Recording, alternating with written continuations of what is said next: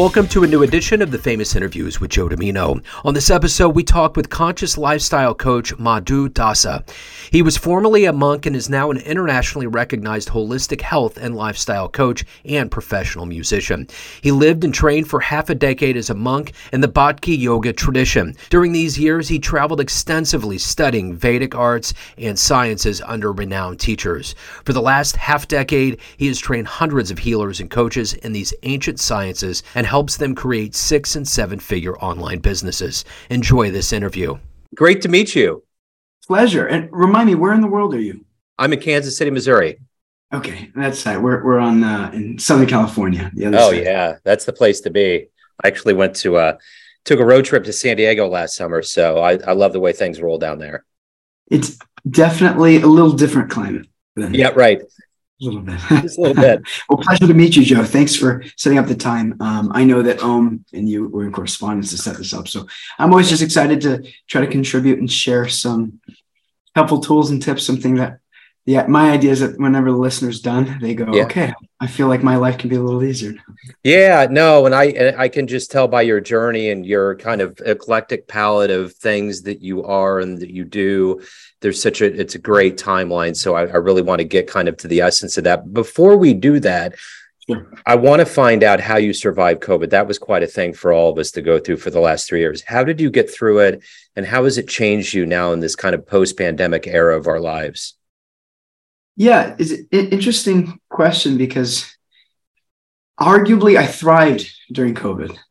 We got it a couple of times. I wouldn't call that pleasurable. Yeah. But it forced me to have to actually figure out how to live sustainably, because I was running around the world like a headless chicken, and in the name of serving others and just trying to share this anyone that would bring me to a place, they'd fly me in, I would just go in, I'd give classes, this, that, the other, in this mood of trying to help, but quite naively, because as a young man, I felt myself like aging rapidly with all that travel and, just sleeping in different beds, eating different foods or not eating at times. And it was crushing me.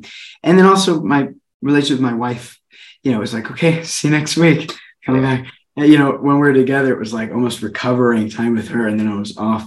And so when COVID shut everything down, I was like, okay, this wasn't working anyway, but I don't know that I would have made the change myself. So I changed everything to just teaching online and virtually, which was scary for me because I'm like technologically impaired. Yeah. Technology and I have never been the bestest of friends. Trying. I'm cultivating that relationship. Don't get me wrong. Sure. But I moved everything online, and as if magically, instantaneously, everything just worked, and actually worked better and easier and more sustainable from teaching from my own laptop at home than it did running around the world like a headless chicken. Yeah. Well, and I noticed that too when I would do therapy sessions with my son, like to load up, to drive, to get there, you're not there that long, or if you're there, you can get it done via screen. There's just so many variables that go into it. Now, that's the irony of that time we lived through, is that we realized community and human companionship was the most important. But ironically, we were doing it behind the glass. And, but it was still that general idea. It was the human psychological notion that we did need each other and we were still there. We just didn't have to be in the same room. So I kind of like the virtual element, So let's get to the essence of what you do. When you look at what you do on paper, there's so much going on. But what I want to do is get to a better understanding. And I'm going to put you in front of a bunch of third graders at a career day. Okay. One of the kids looks up and says, "Hey, what do you do for a living?" How do you answer that child? Yes, I actually only want to talk to that crowd at all times because I like when people explain things really simply to me. So what I do is I teach people really practical, easy tools. You can say easy tools and practices or practical tools that we can do that don't cost any money, but things that we can do within our own mind, within our own body that are going to make us feel more whole and more happy and complete. And then to maybe bring it up to like a 5th to 7th grade level from there would be like using ancient practices that people have been doing for thousands of years that are available to all humans from our skin within, different types of practices that now we have data to prove actually work and actually can make us feel not only more purposeful and happy in our life, but actually a deep sense of contentment and a deep ability to sit in the present moment, as opposed to being not in the present, in the future, thinking about what could happen, which causes anxiety, not being in the past and reflecting on that which can't be changed, which causes a type of depression, but actually presence, which causes contentment, not necessarily happiness, but contentment, which is no matter what emotion comes, we're all right. Yeah. We're all right. Well said. So when you were young, when you were around that, 10, 11-year-old range, what was your dream? What did you want to be when you grew up? Yeah, musician. I just started getting into music, and there was part of me that always thought, oh God, to be a musician would be great. I mean, you might, yeah. I don't know what gave it, but I'm into music. And so I always wanted to, but I always felt, to become a musician, it takes so much time, energy. So part of me wanted to be a musician. The other part of me wanted to be into carpentry. I love Legos. Cool. I spent my whole life like building things. So I actually started taking workshop in school, and my career pathway up until college was carpentry and architect. That's fascinating. So as a music fan, what was the first live concert you saw that really blew you away? Linkin Park. Wow. Believe it or not. Yeah, my first concert was when I was about 10. And I knew what it took to sing by myself and try to hit some high notes and try to sing for more than a few minutes. And I thought, these guys are doing it pretty good. I'm pretty impressed. They just keep on keeping on. And I actually remember thinking to myself at that concert at 10 years old, like, I could do this. Maybe one day. I'm going to have to practice, but I could see myself doing something like this. That's cool. And 12 years later, only to be on the stage down the street in a venue playing in a band. Dream realized. A venue. It was like trippy. Yeah, that kind of thing, especially when, I interview a lot of jazz musicians. It's like when they get the chance to finally play on the same stage with their idol. It's like that whole full circle effect, that Maslow thing that just kind of comes together. It's pretty cool. So I know you came from a family of yogis. You have a very interesting background, very spiritual background. Talk to me about where you were born and raised and how all of the seeds that have become you, whether it's music or coaching or spirituality, how did all of these get planted in you to grow into who you are today? Absolutely. I think my parents get most of the credit, actually, because my father is a trumpeter, musician, and he actually got a scholarship to Juilliard. But he did what most people in his age group did when they were kids, and just became kind of a hippie. Got actually not a cliche hippie. He actually got shaved head and tried to live a really clean life and went plant-based before even people knew what vegetarianism was like. But kind of I like to say a clean hippie. Yeah. And so he didn't go to Juilliard, but he became a type of spiritual seeker, and both my parents at a young age. So growing up, seeing them, I did what every normal child did, and was like, that's weird. No thanks. Because they would chant mantras, and they would, there were some things I get with, okay, I like the clean eating. I was like, that makes sense. I'm going to eat something healthy. All right, fine. I didn't always do it, but the concept was nice. So there's some things I can get with, but the actual spiritual practices, they were too weird, I thought. Now I'm like, actually makes a lot of sense. But then it was that's no thanks. But I did get into music because of him and playing trumpet. And that was my first instrument. Yeah. And jazz being my absolute favorite genre, hands down. Whose isn't it? But right. Getting into trumpet, and then from there, my friend bringing over guitar, I was like, yeah, I think I can figure this out. And then from there, the piano, and then just learning, developing the vocals, and that just happened almost on its own, spontaneously, learning music. But with the spiritual practice, what happened was when I was 16 years old, my dad said, I'll give you $100 if you read a book called the Bhagavad Gita, which is an ancient yoga literature, a 5,000-year-old book, and teaching on principles of yoga, specifically, not the physical practices. Most people nowadays think yoga, it's stretching, which is it's helpful. Don't get me wrong, but this is the internal yoga, training the mind. And I was like, I need that money. So I guess I'll read this silly little book. And it actually blew my mind. I was like, wait, this is what you guys do? oh, so you guys just meditate? Like, this is just types of meditation and like trying to cultivate a pure existence. Like, oh my God, this is cool. And from there, I started myself trying the meditation. Also, I got into a practice called kirtan, which is mantra meditation. It's all throughout the East. You'll see they take these ancient mantras and they put it to music. So you got some rhythm, you got some melody. And so it's a call and response mantra meditation. I was a musician, and as you and maybe many of your listeners would appreciate, it's like, okay, I can get into some musical meditation. Like that's, don't threaten me with the good time. Yeah. And so I started to do this kirtan, or this mantra meditation. And it was like the merging of these two worlds. Like, okay, well, I'm doing a practice that actually helps me train my brain. And I do what I love to do, which is playing music. And it's like a jam. It's like an impromptu improv jam with meditation. So I was like, all right. And so when that merged together, when I was about 16, 17, I said, all right, fine, let's do it. And that's what got me somewhat serious. So what was the name of that book? It's called the Bhagavad Gita. Bhagavad Gita. It's in Sanskrit, Bhagavan is a name for divinity, means the possessor of all opulences. It refers to, just in the same way that there's one sun in the sky, and no matter where you live in the world, everyone calls the sun by different names, but it's ultimately one sun that's kind of like giving us the heat. And Bhagavan, and then Gita means the song. So it's this very poetic literature written in Sanskrit sutras, which means every line is metric. So it's a music. It's actually, there's a meter. There's a musical meter to it.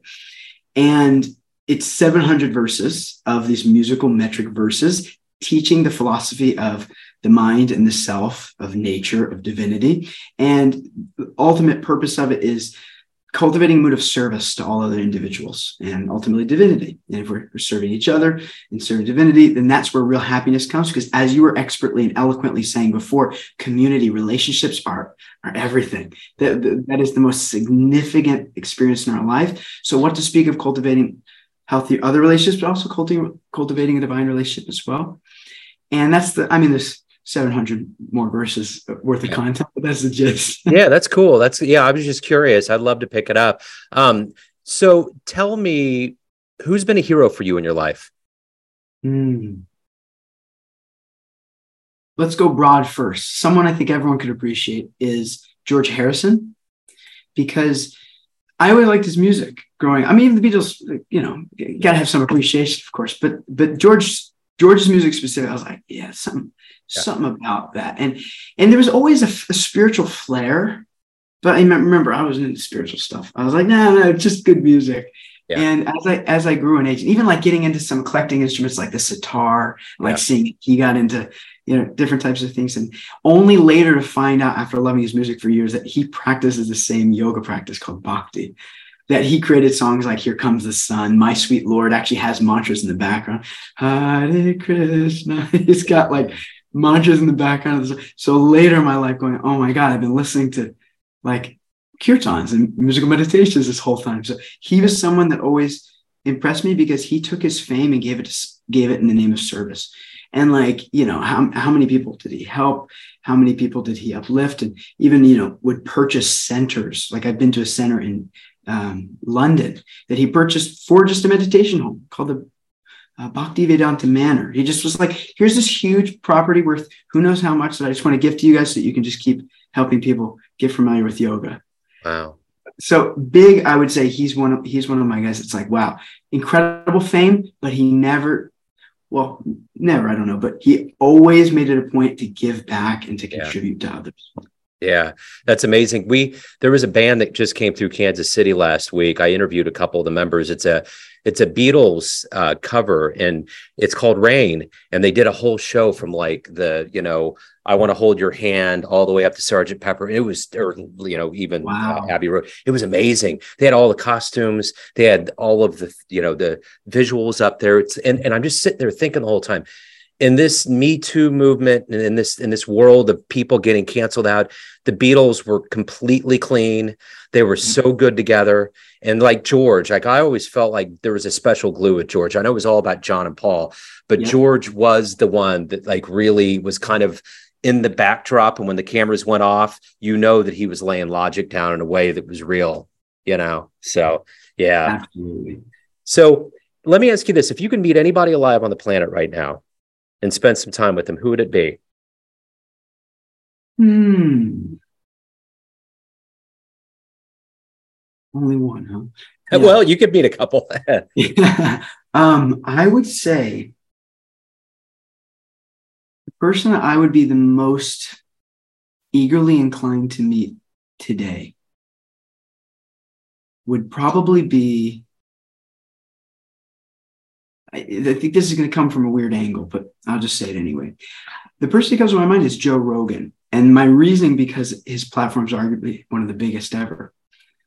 And my motivation behind that is not only, I mean, like him or hate him, that's a different conversation, but there's something about being able to have a conversation with someone and potentially talk about these fascinating topics that you're bringing up that we're able to explore together that may incline them to speak on topics that could then broadcast this message to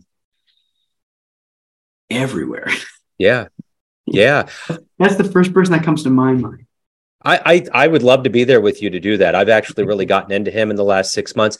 I'm not understanding the everybody getting upset. I've never really heard him get into anything that's highly contentious. I don't see him writing one strict line or the other. He's very well learned. He's very conscientious. He's definitely giving back. I don't believe the comedy mothership is all about him making as much money as he can. I think he wants the art to proliferate. There's just so many things about him that make sense to me. So I really I heard, all the Spotify and all the stuff and the things that he did. And it wasn't until I dove in, but it's almost a meta conversation because he talks about that all the time, about how people will get like with John Lennon saying that people listen to the Beatles more than they read the Bible. He never said that he was better than Jesus. He never said the spirituality and religion of the Beatles trumped that of theology in any, so you take all of that out of context like they've done with Rogan, and there you go. You got the modern quagmire it's just what humans do. Yeah, you take just one clip and it's like, see, that's it. See, yep. Disregard the thousands of hours of others. And as you mentioned before, it's this culture of just oh, you said one thing I don't like, done. Get out of here. That's it. Whereas you, as someone who's holding space, there's such a great podcast here and creating such a healthy opportunity for people to actually have conversations. I think you have maybe greater insight than most who don't have a podcast like this, knowing the value of just being able to hear the different thoughts. Because, I'm sure you've had many people say things that you're like, I wouldn't, that's not my opinion. Definitely, it's not my experience, or I definitely disagree. But that's the whole idea of having a healthy world. There's always conversations on both sides, and some are towards the middle, some are this side, some are that side. There's room for all opinions, and no one will know ultimately. No one will have all the answers anyway. So better to coexist and learning to coexist. And I think to your point that you so well expressed is that he does a good job of really trying to do his homework. And he also falls on his sword. He's like, yeah, hey, I said this thing. I should have said that. Sorry. Yeah. Which I'm like, my man. But, he lets these concepts fly. Whether he agrees, disagrees, he'll challenge it a little bit. But he allows the space for all different conversations and opinions to be there and to coexist. And that's what I value. Yeah, and he does it his way. He's cool about it. He's not holding back. And I think for so long we've all been kind of assailed, so to speak, by corporate media. There's only been certain voices. I think that's the beauty of this podcast revolution, is that we all get to put these stories out, whether we're talking about campfire stories or, mysteries or things that no one really has registered. You don't need NBC, CBS, or ABC to hire a production company at millions of dollars to do it. You have to have somebody that has the passion and the desire and a microphone and some know-how of RSS feeds. And there you go. You're in. Just like that. So it's good. It's definitely good. So let me ask you this. Obviously, someone like Joe Rogan and other people have a lot of motivation, and they have a lot of, fuel in their tank. What's that for you? What gets you up every day? What gets you moving and accomplishing what you want to get done with your life? Yeah, I would say there's an internal motivator as well as a, you say moral compass motivator. An internal, I wouldn't call it an external, but the what's in it for me personally is freedom. I'm a big fan of freedom. And I mean, that's what have so non-specific word, but the idea is being able to do what I want with as little confine as possible. The idea of doing as I please, obviously not in a way of to hurt or cause any harm to anyone, but living in this life in a way where I don't feel constricted and bound. I know that that's just according to my psychological development, that's what I value. And so I live life in a way where I want to choose most of the things I can do, because most things they got to eat. I never choose to eat, but you got to do it. It's like, otherwise got to sleep. It's a bunch of things that we have to do. So why arbitrarily or artificially add on a bunch of unnecessary obligations when we could actually just live life in a way that's free? And so that's, I know my internal, that's the one that, whether I want to admit it or not, I know it's there. But then on an intellectual level, my motivation, it really is to try to help. And just, I'm so grateful for the knowledge my teachers have shared with me. I mean, the reason I would consider my life so successful as a young man, like, I just turned 28. I'm a chap in the world. And I would still consider my life outrageously fortunate and successful because I've had so many generous teachers that have just given me so much time, attention, and knowledge that have allowed me to feel the kind of contentment and happiness I do in my life. So I feel so happily obliged to try to share that with others, because if I can just say one thing and one person hears it and goes, my life's a little bit, like the quality of my life is now a little bit more improved. My life's a little bit easier to live. I have more chance to actually experience something greater than my limited mind. Then I'm happy. So that's like my real, my heart says freedom, but my mind says service. You have a true jazz heart in you. And this is why when I ask musicians why they love jazz, the number one overwhelming answer that comes out of their mouth, the first word, freedom. All the time. Like they could say anything. You're talking about a genre that can paint any picture in the world. Okay. There's paint everywhere. There's a huge canvas. And the first thing, freedom. So it's interesting you said that, because that's always it. I'm appreciating your backdrop too. That is jazz, right? Cool. Yeah, thank you. I'm a visual artist and I painted that. And the original one is in my wife's 5th grade classroom. She's a teacher. So there we go. Love it. Yeah. I mean, and there's something to be said about, everyone likes music. That's the cool thing. There's no one in the world that's like, don't like music. Everyone likes music. And the cool thing with jazz is one of those few genres that, because of how all-encompassing it is, everyone, no matter who you are and what you like, there is a type of jazz you'll appreciate. Unlike, there might be some people who they don't like any blues. They don't like any rap. They don't like any country, whatever it might, there's nothing there. Whereas jazz has an option for everyone, which I think is also a cool, fascinating concept. It is. And, when I got into jazz, I kind of am in that realm of trying to be a jazz purist. And people would bring up smooth jazz, which isn't my thing. But I've met and interviewed so many people that are in the genre. And there's times where I'm like, people are like, yeah, I love jazz. They'll find out I have a show.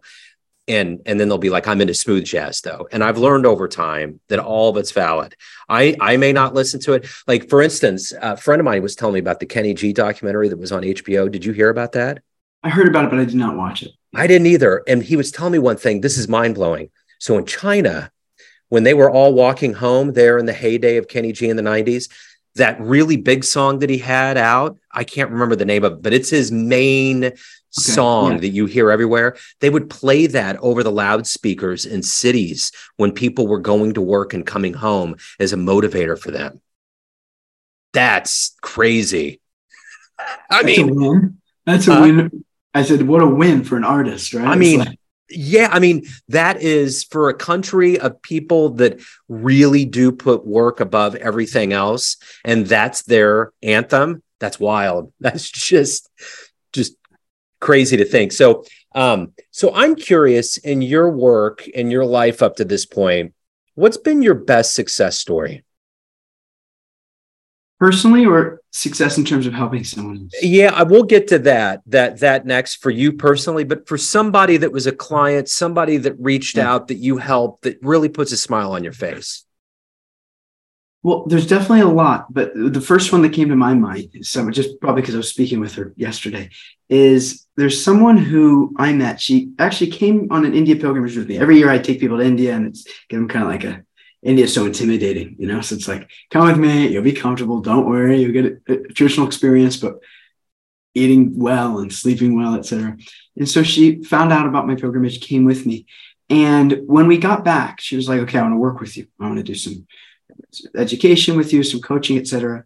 And for 2 months or so, we were meeting once a week, and she would tell me, we were talking about like meditation and whatnot, specifically teaching her musical meditation.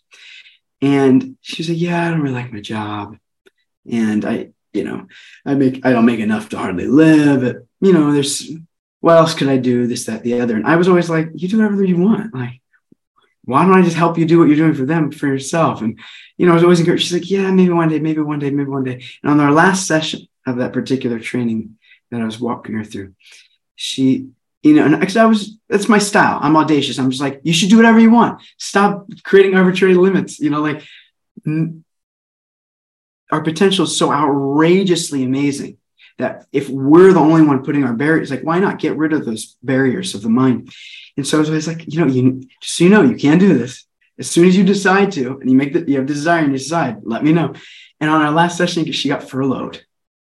This is, COVID time, right? A few months after COVID started. And she was like, well, I wasn't quite ambitious enough to take the jump myself. So I got a little divine push here. And so let's do it. And then we immediately just helped her create her own business and start helping people with the different types of coaching models, bhakti yoga style coaching models that we were facilitating for others.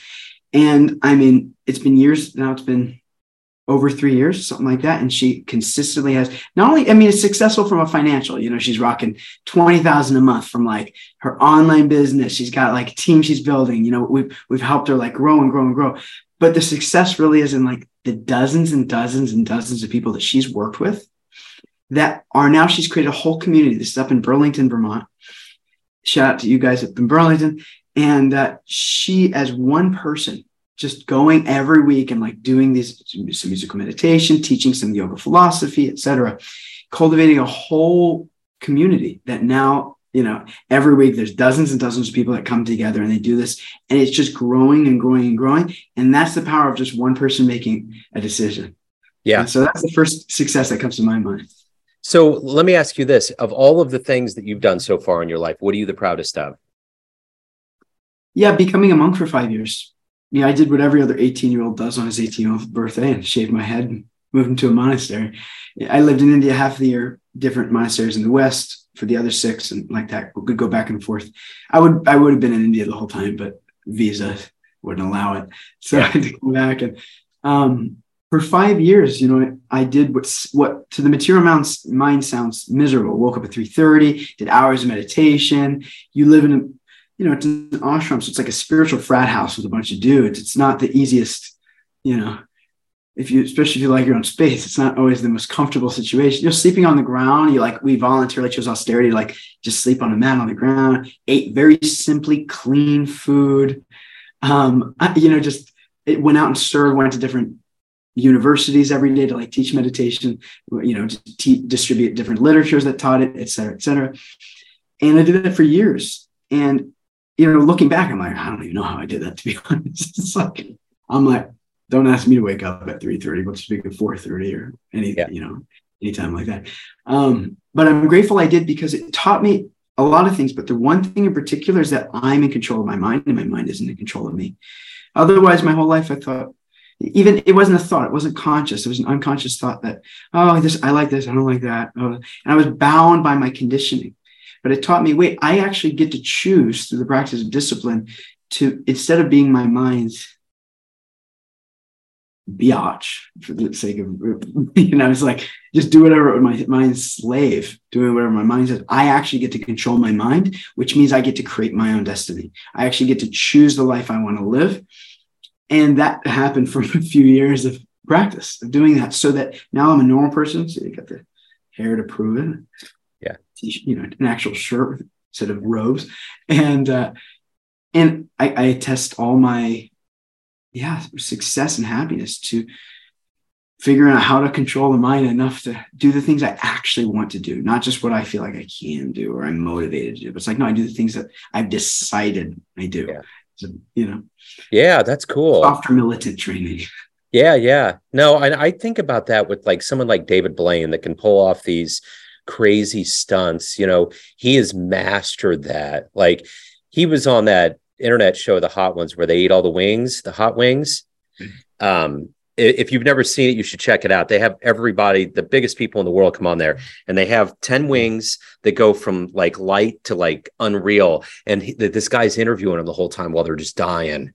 But Blaine the whole time is fine. Like at the end, he did a card trick with the guy, and there was a card that he put in a Carolina Reaper, and he cut the Reaper in half and said, "Do you want to do this with me?" And I could tell the host was a little bit nervous, but he went with it. So the host bit into it and started just immediately, like it was too much. Blaine just had no response. And I think about how what you're saying, that whole idea that humans can ascend to that level of totally, absolutely taking over reality in their own way. And it just doesn't permeate their bubble. They're in, Great example too, because it's such a visceral, like everyone thinks, oh, it's hot, I have to respond. I'm in pain, I have to cry, scream out. I'm happy, I have to be, whatever the case might be. But actually we are in control, and at least it takes me a little bit of practice. Yeah. But once you develop that practice, it's like, what's more worth developing? Right. Yeah. Yeah. So everyone out there has a perception of you, family, friends, clients, colleagues, but you're in control of your life. What's your perception of you? Who do you think you are? I'm a helper. I mean, ultimately, like in terms of who I am, what I'm here for, it's very clear. I've been given some gifts that I didn't do much to deserve that. Like even some musical abilities, to be honest, from a young age, I could just la la la la la la. There's many gifts that were seemingly gifted. They were given to me. I didn't have to. Sure, I cultivated them more, but if I combine those gifts together and I ask, okay, why would I be given all this? What am I here to do? And it's to help others who are either in a similar situation that I was, or a similar enough situation that really want a greater purpose in life, as opposed to just like, okay, you live and you die and then that's it. It's like, bleak. No thanks. Yeah. It's like, okay, not only a philosophical conception of self, that we are eternal, fully blissful entities, souls, driving around a biomechanical robot, aka human body, the real us. That's why we say this is my hand or my hair or my eye. We don't say this is I hand or I hair, I, because there's something beyond just the physical body. And in the ancient yoga literatures, they say that's the self, the soul, the spirit, whatever vernacular you might want to use. And the idea that this soul, the real me that's driving around this biomechanical robot, has been given these gifts so that I can help others provide a type of ease, happiness, and peace in their life. Like, again, my teachers have given me. I feel so certain beyond a doubt that that's at least one of, and definitely one of the biggest reasons I'm here and who I am, but definitely a soul currently in a body. Just like if somebody's lost a hand, are they less of a person? No. If they lost their legs, are less. No. Why? So that means we're not limited by the body. We're not even limited by the mind. We're something divine. We're something beyond it. And so for better or for worse, I'm a little soul invited into this body for a short amount of time, and try to help others realize too that they're not so bound. They're not as bound as they believe they might be, conditioned through society, through programming, whatever it might be, but they actually can provide so much more release and ease and peace in their life. That's the short version of it. Yeah, that's great. So let's say we get off our call here and a time machine pulls up in front of your house. What concert are you going to? What are you going to see? Ooh, okay. That's the question, huh?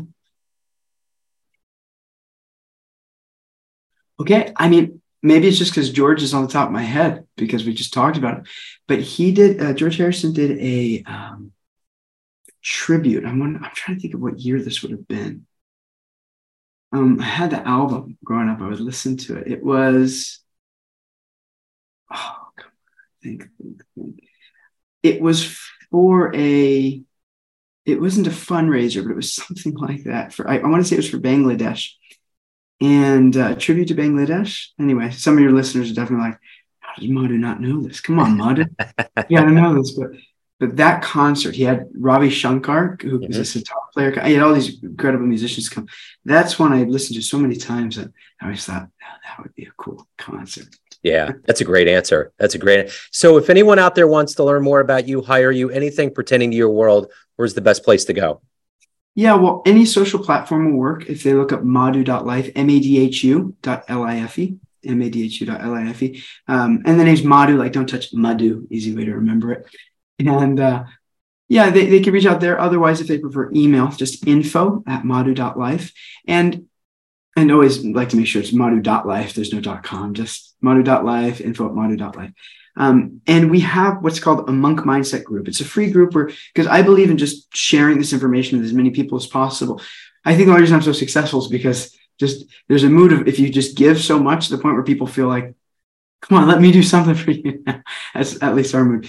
And we have this free monk mindset group where we teach people how to cultivate and train the mind to become the boss of the mind. And so if I can help, and if I could serve anyone there, and we even do some mantra meditations, some musical meditations for you jazz musicians out there. Yeah. That's probably the best way where I can serve. And I always like everyone to start there anyway, before the idea of even me helping or working with it. It's like, let's start there. Let's see if we're even a good fit, if I can even help in the kind of content that we share. And if it is, then without any effort, organically, we'll wind up having a conversation one day where I can help a little bit more personal. Yeah. Madhu, this has been great, man. Thank you so much for opening up. Thanks for your story. You got a wonderful trajectory, and I'm sure a whole lot ahead. So thank you very much. Thanks for holding such a valuable space here, Joe. It's really, I hope everyone listening also values you as much as I do, because it's not easy to keep these podcasts going. It takes so much to talk about discipline and training the mind. Yeah. As fun as it might be, there's so much that goes behind the scenes that most of us, we don't know of. I don't have my podcast exclusively because of how much goes into it at this point. And I really value creating this type of safe space for us to get to come together and explore contents that are going to expand our mind. What to speak of jazz expanding the mind, but all these other, you could say, philosophical jazz. Yeah, totally. And so I really value holding this space and welcoming us on so that we can try to serve somehow. Thank you, man. It's a labor of love. I appreciate it. And I love the work you're doing. So thank you. Best of luck with everything. Thank you, Joe. Thanks for tuning into another famous interview with Joe Dimino, where we cover the world of art, literature, business, spirituality, music, and more from around the globe. Our esteemed theme music was composed and produced by the great E.E. Pointer of Kansas City's River Cow Orchestra. If you want to hear more interviews, visit the Famous Interviews with Joe Dimino channel on YouTube. You can also find us on Spotify and Apple Podcasts. Thanks again for listening, and until next time.